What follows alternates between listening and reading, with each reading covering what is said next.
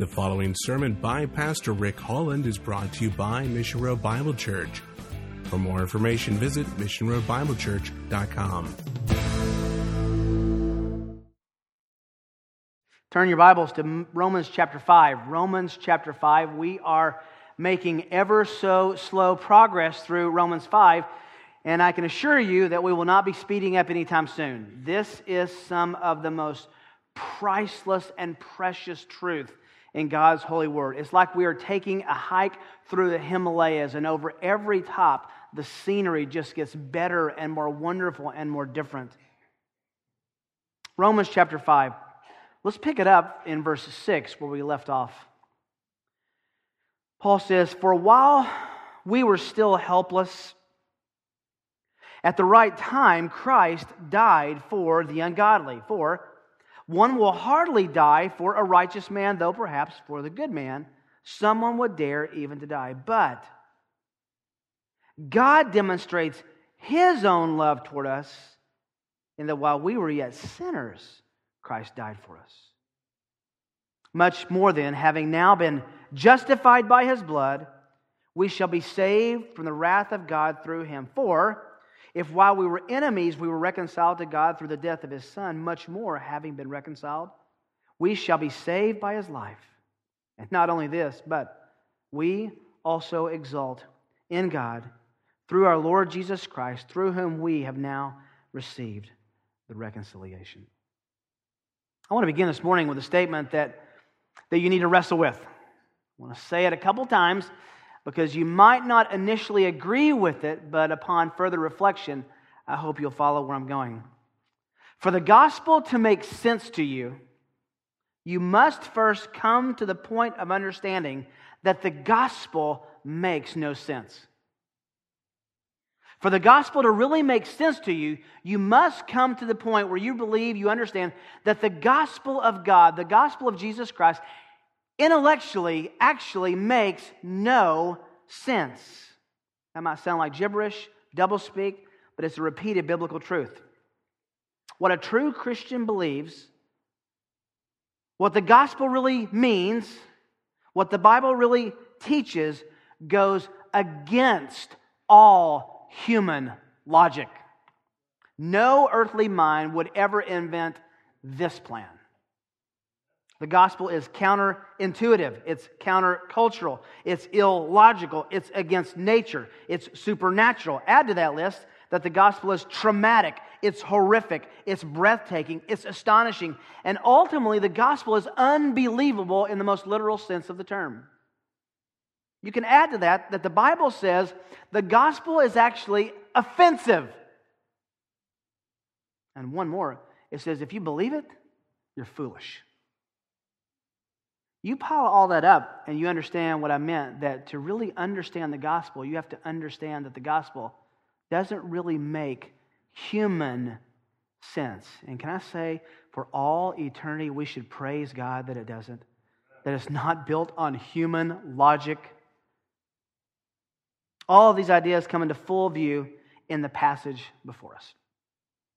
There are some verses that every preacher wants to preach, like there are some musical pieces that every musician wants to play, but I want to confess to you this morning that I feel very much like a kid with a new toy keyboard trying to play Mozart.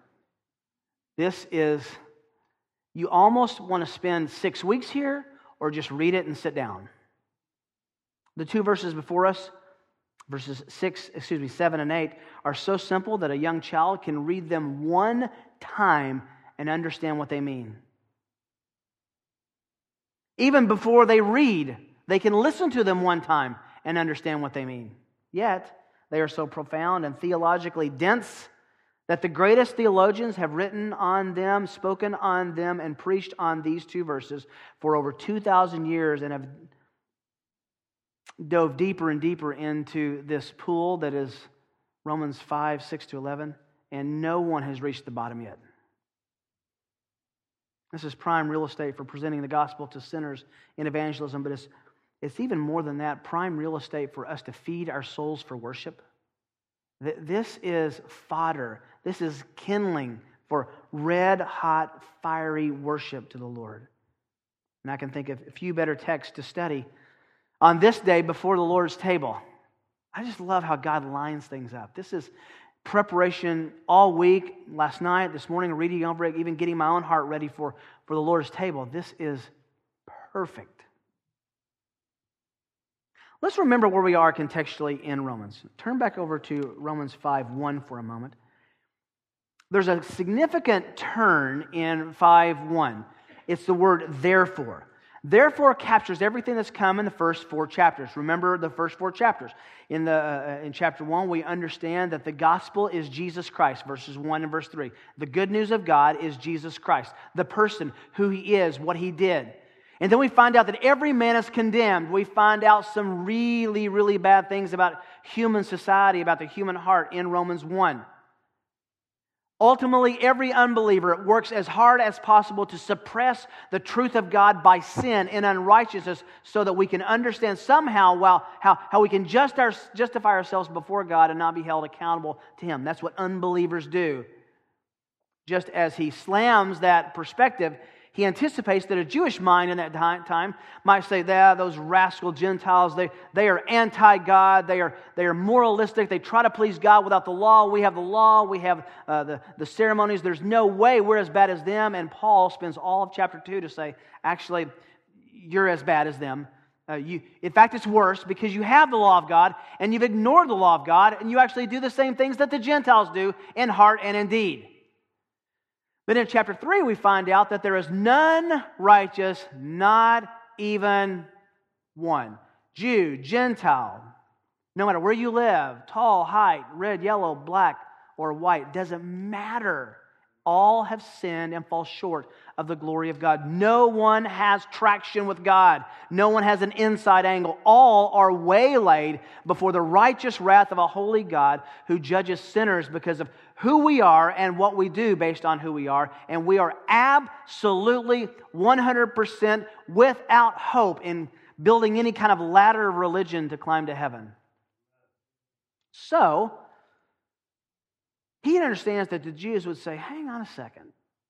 Then what about the Old Testament and what about us? So chapter 4, he takes 2 of their greatest heroes, David and Abraham, and says they were actually made right before God, big drum roll, on the basis of what they believed.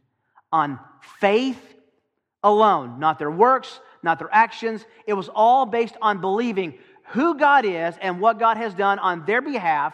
And that's the great doctrine of justification, being made right or just before God.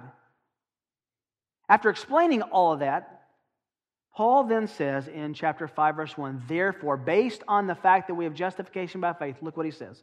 Having been justified by faith, big deep breath, wonderful sigh, we have peace with God through our Lord Jesus Christ.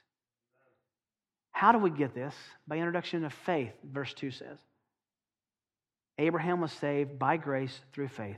Moses was saved by grace through faith. David was saved by grace through faith. We are saved by grace through faith. And then Paul does something connecting verses 2 and 3 that's remarkable. He uses this word exultation. We've talked about exult, which is not exalt. Exult with a U means you joy in, you're overwhelmed by, you literally, the word means jump up and down with joy. You're excited about it. We exult in the hope of the glory of God in verse 2. Amen, we're all there. Then he says, not only do we exult in the hope of heaven, the glory of God, we also exult in our tribulations. And you can hear all the music stop. What? Wait, Paul, are you actually saying that we jump up and down with excitement, we overflow with joy based on tribulations? Remember when we said that Christianity is counterintuitive? He says, yeah. And everything in your experience of that peace, in your enjoyment of that hope, is based on one word. And that word we find in verse 3. It's the word knowing. Knowing. We can exult in our tribulations. How? Knowing something. We know that tribulation brings about perseverance, and perseverance, proven character hope, and that hope It won't disappoint, even in our tribulations. And then here's the link to our current passage. Because the love of God has been poured out within our hearts through the Holy Spirit who is given to us. That idea of the love of God is what launches him grammatically into a footnote. This is a subordinate clause, a subordinate idea.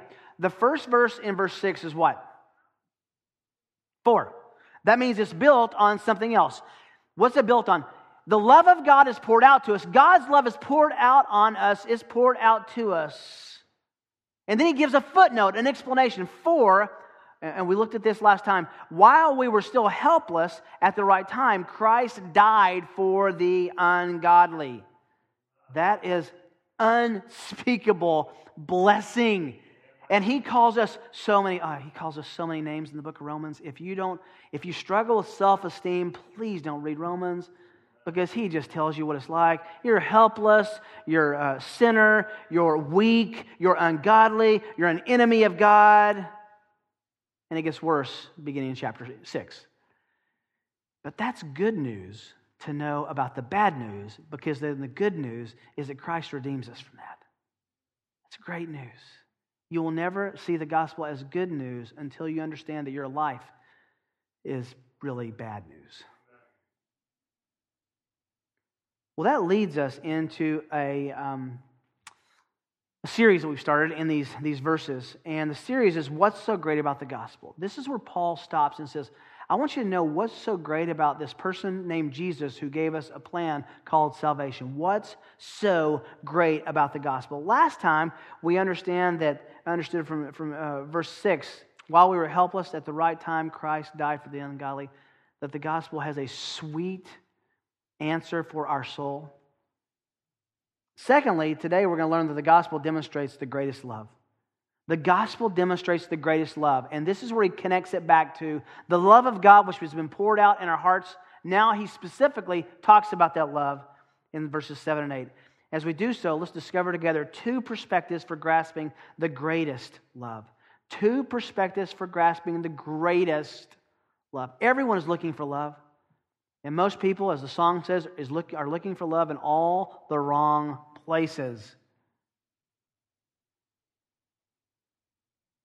I want to give you a heads up and a little warning. This passage is fantastic, it is marvelous, but it is odd. And you're going to find out that God is so unspeakably and wonderfully different than we are. And if he weren't, none of us would ever be saved. Let's look at this first perspective in verse 7. It's really simple. The human standard of an understandable love. Let's talk about the human standard of a love that you can understand. An understandable love. He says, for one will hardly die. Stop right there. That die is talking about the death of Christ in verse 6. Christ died for the ungodly. He picks up on that idea of death. One will hardly die. He gives a footnote to the footnote. One will hardly die for a righteous man, though perhaps for the good man someone would dare even to die. Interesting point, interesting illustration.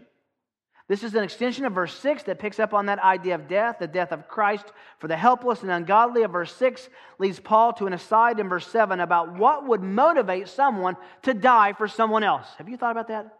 What would you die for? Who would you die for? I don't know any mom or dad in this room who wouldn't say, proverbially and literally, I would take a bullet for my son or my daughter or my spouse. Why? Because we love them. We care about them. They're kin. He's talking about people that we like here. There's two terms he uses, the good man and the righteous man. Now, there are no end to speculations about what this is and no end to errors that are made about what this is. He's not talking about righteous in terms of righteous in the Romans sense of the word, or good in terms of moral good.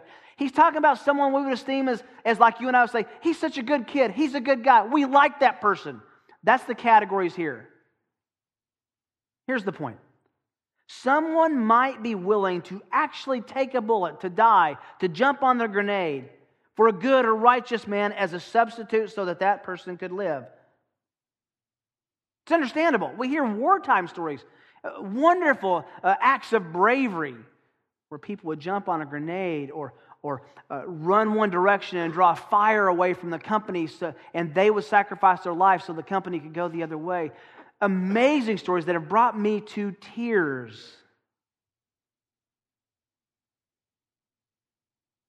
But helpless, powerless enemies who hate us are not easy to love in general, and certainly are beyond our realm of even consideration for substituting our life for them. Think of a person who maybe your worst category of bad. Could be someone you know, could be someone you've read about, could be someone in history, could be someone on the news. Now imagine that they were about to get the execution they deserve, and you, because of your love for them, said, "Stop, execute me instead." The point Paul is making here is that wouldn't make sense intuitively. It wouldn't make sense instinctively. We wouldn't naturally be inclined to substitute our life for someone we didn't like or who didn't like us, who was our enemy. Jesus outlines this principle, humanly speaking, in John 15:13. Greater love has no man than this, that one lay down his life for his friends. He understands and recognizes that. 1 John 3:16, we know love by this, that Jesus laid down his life for us, and we ought to lay down our lives for the brethren. We understand that. Jesus affirms that. There is nothing inherently wrong with saying, "I would die for someone I love." That's a noble thing. He's not saying that's a bad thing. That's a noble thing. But that's the best that human instinct can produce. Simple. Simple illustration. Which leads us, secondly, to the divine contrast of an inexplicable love. We understand that you would die for someone you love. We understand that. I understand that. I hope that I would take a bullet for my wife or my kids. I would push someone out of the way that I love to be hit by the truck because I cared about that. We all understand that.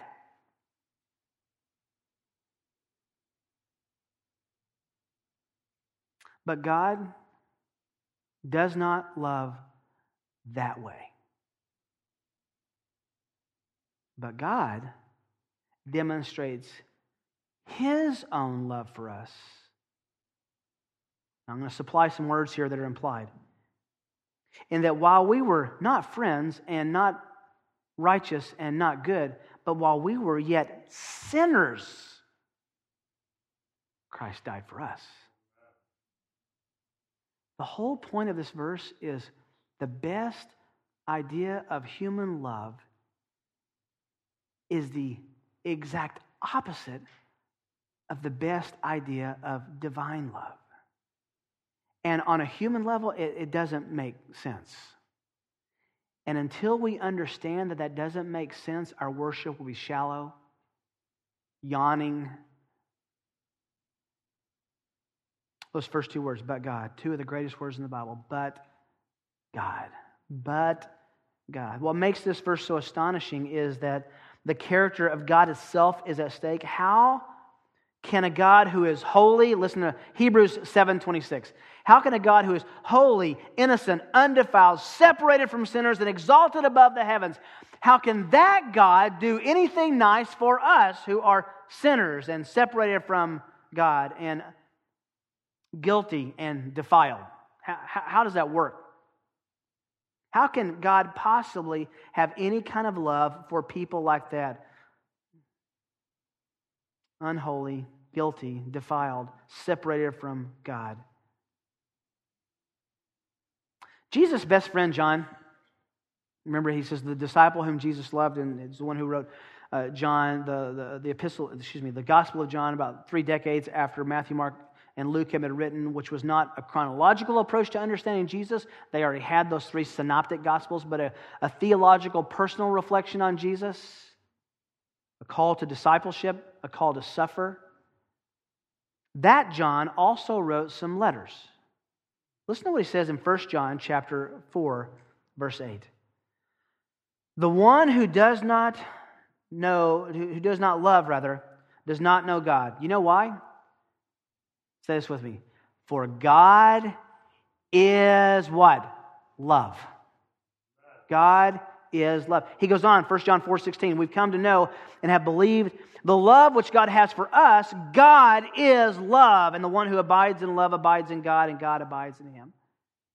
So, I hope that you hear the brakes squeaking in your theological understanding. How can God be holy, innocent, undefiled, separated from sinners, exalted above the heavens, and yet be love in and of himself and reach down and condescend in the gospel to sinners? How can that work? God has the ability to love and hate equally without contradiction. He has the ability to judge and exercise mercy and grace equally without contradiction. Can we say this? God is incredibly complicated and extremely simple at the same time. He's love. A few weeks ago, I read a quote to you. Let me just highlight that for you because it's going to come to play in this. From Jonathan Edwards. Remember that famous sermon he preached, Sinners in the Hands of an Angry God? There's that illustration that all the English books now make fun of, and we'll find out where that comes from in just a moment. But let me remind you, Edwards said in 1741 at Enfield on a Wednesday night in July, the God that holds you over the pit of hell much as one holds a spider or some loathsome insects over the fire, abhors you, and is dreadfully provoked. His wrath toward you burns like fire. He looks upon you as unworthy of nothing else but to be cast into the fire. He is of purer eyes than to have to bear you in his sight. You are 10,000 times more abominable in his eyes than the most hateful and venomous serpent is in ours. You have offended him infinitely, more than ever a stubborn rebel did his prince, and yet it is nothing but his hand that holds you from falling into the fire of hell every moment. It is to be ascribed to nothing else that you did not go to hell the last night, that you were permitted to awake again in this world after you closed your eyes to go to sleep. And there is no other reason to be given why you have not dropped into hell since you arose this morning, but that God's hand has held you up. There is no other reason to be given that you've not gone to hell since you've sat here in the house of God, provoking his pure eyes by your sinful and wicked manner of attending his solemn worship. Yea, there is nothing else that is to be given as a reason that you do not at this very moment drop into hell, O sinner. Consider the fearful danger that you're in. Hang on, I thought God is love. How does that work out? Well, that's been asked by so many. Early in the 20th century, the outspoken liberal theologian, if you can call him a theologian, Harry Emerson Fosdick, pastor of the Riverside Church in New York City, responded to Edwards' quote by saying this.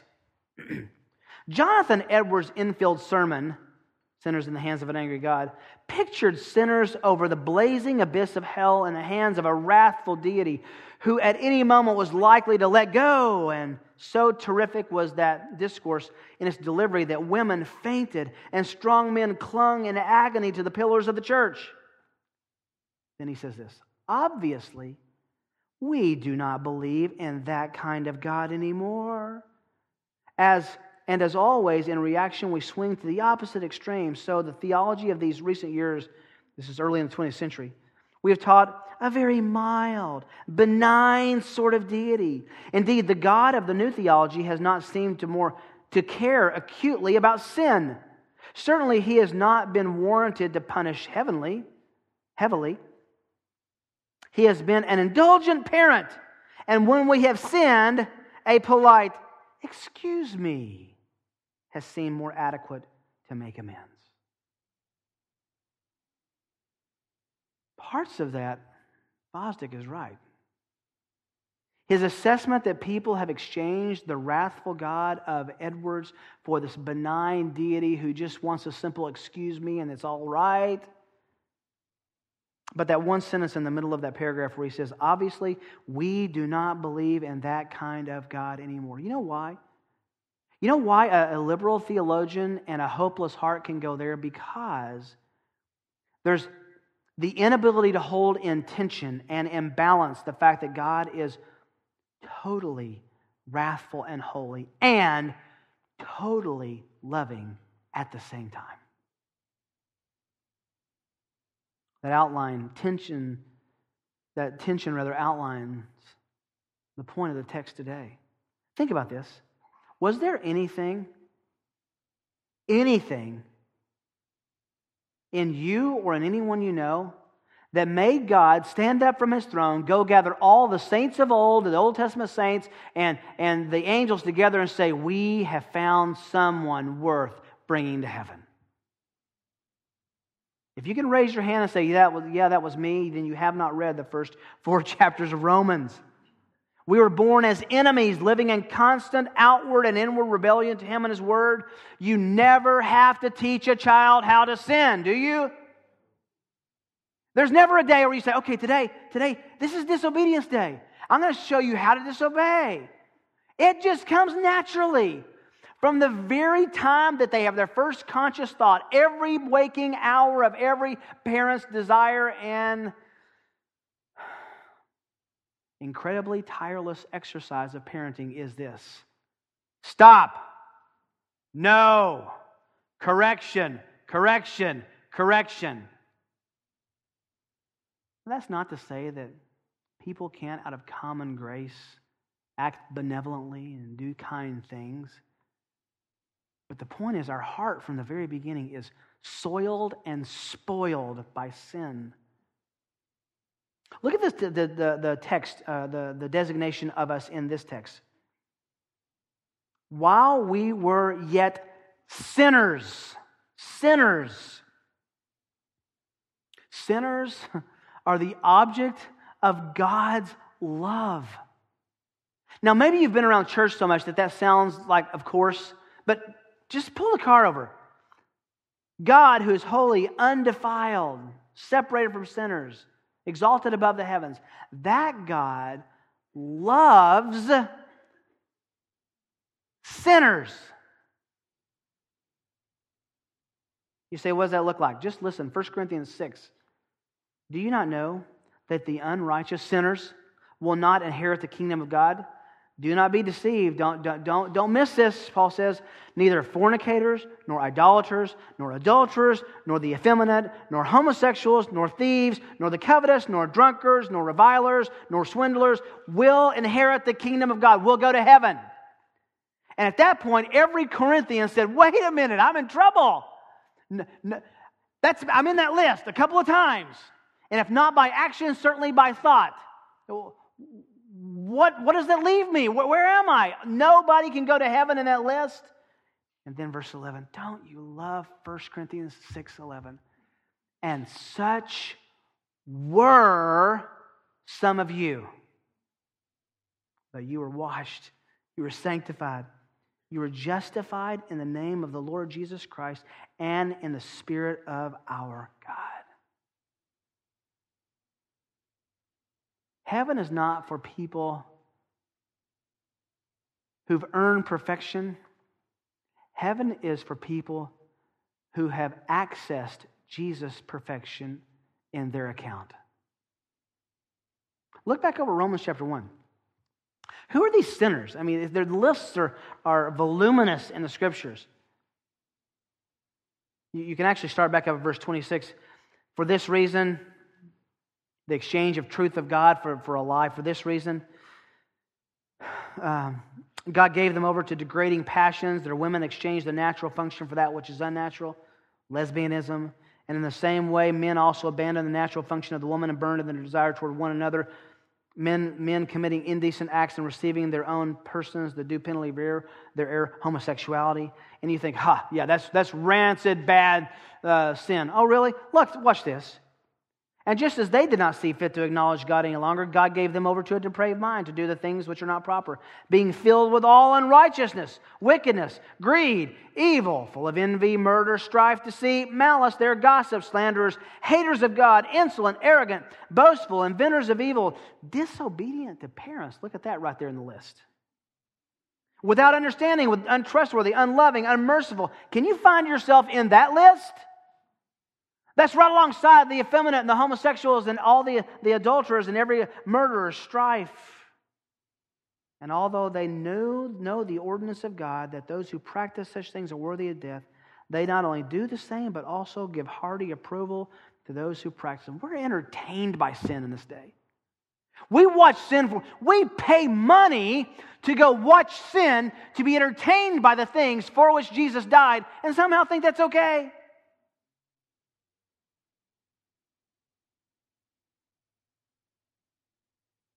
Will you turn to Ephesians 2?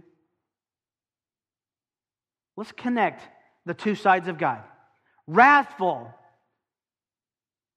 judgmental, creator, holy, with His loving side. We often read these first 4 verses, but I want you to notice something that connects to what Paul is saying in Romans 5, verse 8. You were dead in your trespasses and sins, Ephesians 2:1, in which you formerly walked according to the course of this world, according to the prince of the power of the air, of the spirit that's now working in the sons of disobedience. Among them too, we all formerly lived in the lust of our own flesh, indulging the desires of the flesh and of the mind. We're by nature children of wrath, even as the rest. But God. Now look at this. But God, being rich in mercy, look at this phrase, because of His great what? What? Love with which He loved who? The people in those first verses, the us. Even when we were dead in our transgressions, He made us alive together with Christ. By grace you've been saved. And He raised us up with Him, seated us with Him in the heavenly places in Christ Jesus. Why? This is incredible. Verse 7, so that in the ages to come, He might show off. Only God can truly show off. Show, display the surpassing riches of His grace and the kindness toward us in Christ Jesus. Forever, a person who is saved by grace because he recognizes his sin will stand in heaven as a trophy of God. Look at what my love did. Look at who my love was directed toward. For by grace you have been saved through faith, and don't get very high about yourself. It's not of yourselves. It's the gift of God, not as a result of anything you could do, no works that no one could boast. We're His poem, His workmanship, created in Christ Jesus for good works which God prepared beforehand, so that we would walk in them. The point is all about the distinction between God's love and ours. He doesn't love the people that you and I would love. He doesn't love the way that you and I would love. We could go on in Ephesians 3, 18 and 19. Paul describes God's love as unfathomable, unthinkable, unspeakable. He prays that believers may have the strength to comprehend with all the saints what is the breadth, the length, the height, and the depth, and to know the love of Christ that surpasses all knowledge. His point is, when you come up to the love of God, it's like coming up to the ocean or the Grand Canyon or in the Himalayas and being breathless at the sight. Here's the deal. What we are to understand about the expanse of God's love is beyond measure. It is indeed quite possible to exhaust the love of a spouse, friends, siblings, or parents. It is impossible to exhaust the love of God. Let me say it this way. You cannot, this may be the best thing you've ever heard in your whole life. And it wasn't me, this is God. You cannot out-sin God's love. You cannot come to the point where you say, God, I've crossed the line. God cannot, will not, should not love me. He should not love you in the first place, but He does. That's the good news.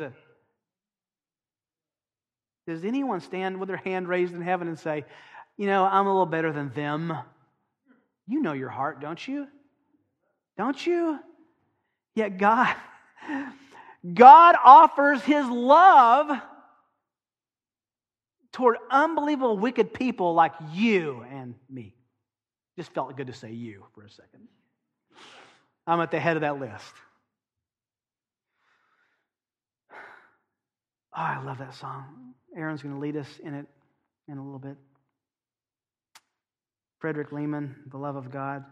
The love of God is greater far than tongue or pen can ever tell. It goes beyond the highest star and reaches to what? The lowest hell. Why did he say that? Because that's our address.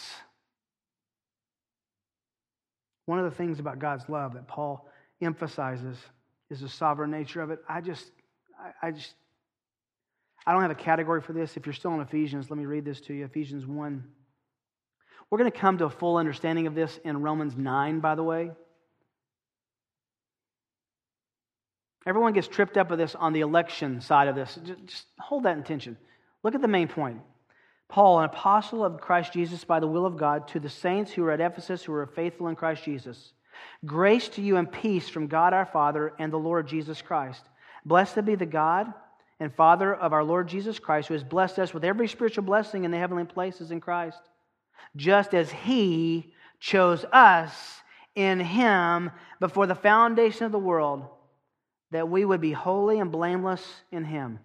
Please put the last two words of verse 4 with verse 5. In love, He predestined us to adoption as sons through Jesus Christ.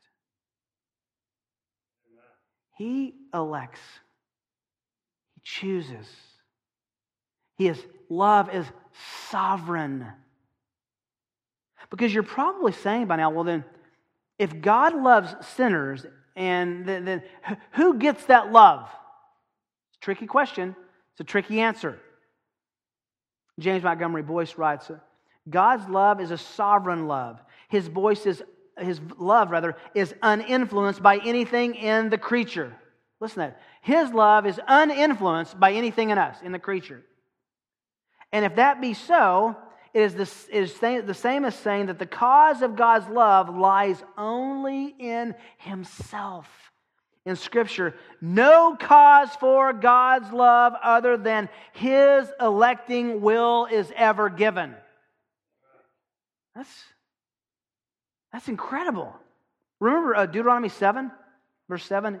He tells Israel, Israel's pounding their chest and saying, we're the chosen of God among the nations, and they were, and they are, and we praise God for that, and we're heirs of that blessing. However, He told them, listen, Moses says, it was not because you were more in number than any other people that the Lord set His love on you and chose you, love and choosing together, for you were the fewest of all peoples. But it is because the Lord loves you. Now, did you hear the circular language in there? He tells Israel, God loves you because He loves you. Not because you were attractive. He loves you because it's entirely within His will. That's where we are here, back to Romans as well. God doesn't love like we love. We love because we see something lovely in someone. And praise God Almighty that He does not love that way. Why would God love a sinner? Why would God love a sinner? He demonstrates, by the way, that's a present active verb that means He's always in the tense of doing it. He doesn't demonstrate it once and then walk away, walk off stage. He is always ever present in the gospel, demonstrating His love. His own love toward us, in that while we were yet sinners, and here's the expression of His love, Christ died for us. You might die for someone you like. Christ died for someone He should never have liked. You might die for someone who's lovely and attractive. Christ died for the helpless, ungodly, sinful enemies of His Father. It's not based on anything but God Himself. His attribute of love, His disposition and decision to love the unlovable, which we all are. Just flip the page, Romans 8, verse 31. Because if you're in that, swimming in that pool, you're going to ask eventually, okay, but if God loves me, why can't I get my locker open? What about the bad things? And he dealt with that in verses 3 to 5. What about when bad things happen? Is God up there saying, well, I don't love them anymore? Just throw them to the world. Let the trials overwhelm them. You will at some point, take my word, doubt the love of God. All you have to do is live long enough and have a trial severe enough, and you will ask that dark question, does God really love me? Paul knew that, and so he answers that for us in verse 31, Romans 8. What shall we say then to these things? If God is for us, hey, who can be against us? He who did not spare his own son, but delivered him over for us, how will he not also with him freely give us all things? Who will bring a charge against God's elect? Remember, his election and love are the same thing. God is the one who justifies. Who is the one who condemns? Christ is he who died, yes, rather was raised, who is at the right hand of God, who's praying for you, who intercedes for us. Paul says, okay, let me ask the question that you're asking. Then who will separate us from the love of God in Christ, the love of Christ? To say the love of Christ is equal to say the love of God. They are one and the same. Then he asks a series of questions. Will tribulation separate you from the love of Christ, love of God? How about distress, persecution, famine, nakedness, peril, sword? Can any trial you will encounter separate you and get in between you and God? Just as it is written, for your sake we're being put to death all day. We were considered as sheep to be slaughtered. But in all these things, those bad things, we overwhelmingly conquer through Him who, what does it say? Loved us. Who loved us. For I'm convinced. Then he goes to even a worse category of situations and trials. I'm convinced that neither death, nor life, nor angels, nor principalities, demons, nor things present, nor things to come, nor powers, nor height, nor depth, nor any other created thing, no category, no dimension, nothing will be able to separate us from the love of God. How do you get the love of God? Here's the gospel. It's in Christ Jesus our Lord. The love of God is not some mysterious mist that you plug into and you get loved. The love of God is expressed in the gospel. You know John 3:16. It would have been impossible to talk about this without going to John 3:16, wouldn't it? James Montgomery Boyce, he's just genius in the way he says this. He talks about how God demonstrates His love in John 3:16. Listen to this. He says, God, the greatest lover, so loved, that's the greatest degree, the world, the greatest company, that He gave, the greatest act, His only begotten Son, the greatest gift, that whosoever, the greatest opportunity, believeth, the greatest simplicity, in Him, the greatest attraction, should not perish, the greatest promise, but the greatest difference, have the greatest certainty, eternal life, the greatest possession.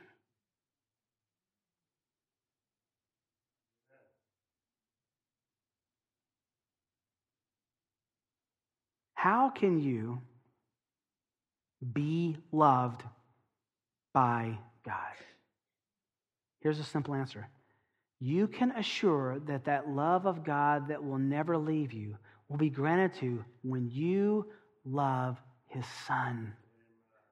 When you believe that Jesus died for your sins as a substitute, that He grants you His righteousness by imputation, that He rose from the dead and offers you life forever with Him.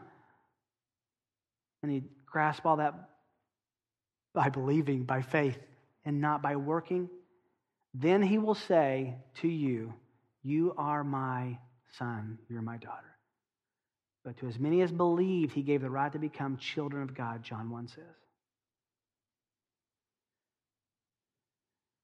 Back to Lehman and this great song. John MacArthur once had a discussion with the Gaithers, who probably have marked our generation more with their songwriting than anyone else. And I remember MacArthur asking Mr. Gaither is saying, what do you believe are the greatest lyrics ever penned outside of Scripture? And without hesitation, he said the third verse of the love of God. Let me read that for you. Could we with ink the ocean fill, and were the skies of parchment made, were every stalk on earth a quill, and every man a scribe by trade, to write the love of God above would drain the ocean dry. Nor could the scroll contain the whole, though stretched from sky to sky.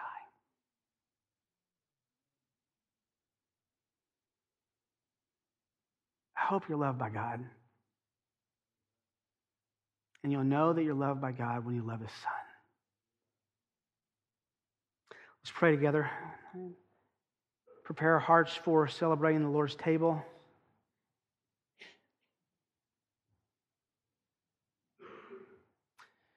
Father, I know my heart that you would love me with a love that cannot be separated, that you would grant favor and grace with an assurance that's impenetrable by everything and anything on this earth. Anything and everything in the unseen world. Lord, that's a thought beyond our ability to grasp. I can't process it. As David said, it's too great for me. The sum of that knowledge is too wonderfully.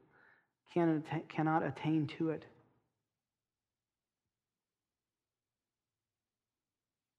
And your love for us is not an emotional affection because you feel sorry for us. It's not a disposition because you want inhabitants of heaven. Your love for us is manifest in the crucifixion of your Son by your purpose and your providence. Cause us to worship. And Lord, as our men will pass the bread to us in a moment, give us a moment to confess sin that you have forgiven, to thank you for love that overwhelms every transgression we could commit, and to sing the love of God from our heart. You've been listening to a presentation of Mission Road Bible Church in Prairie Village, Kansas. For more information, visit missionroadbiblechurch.com.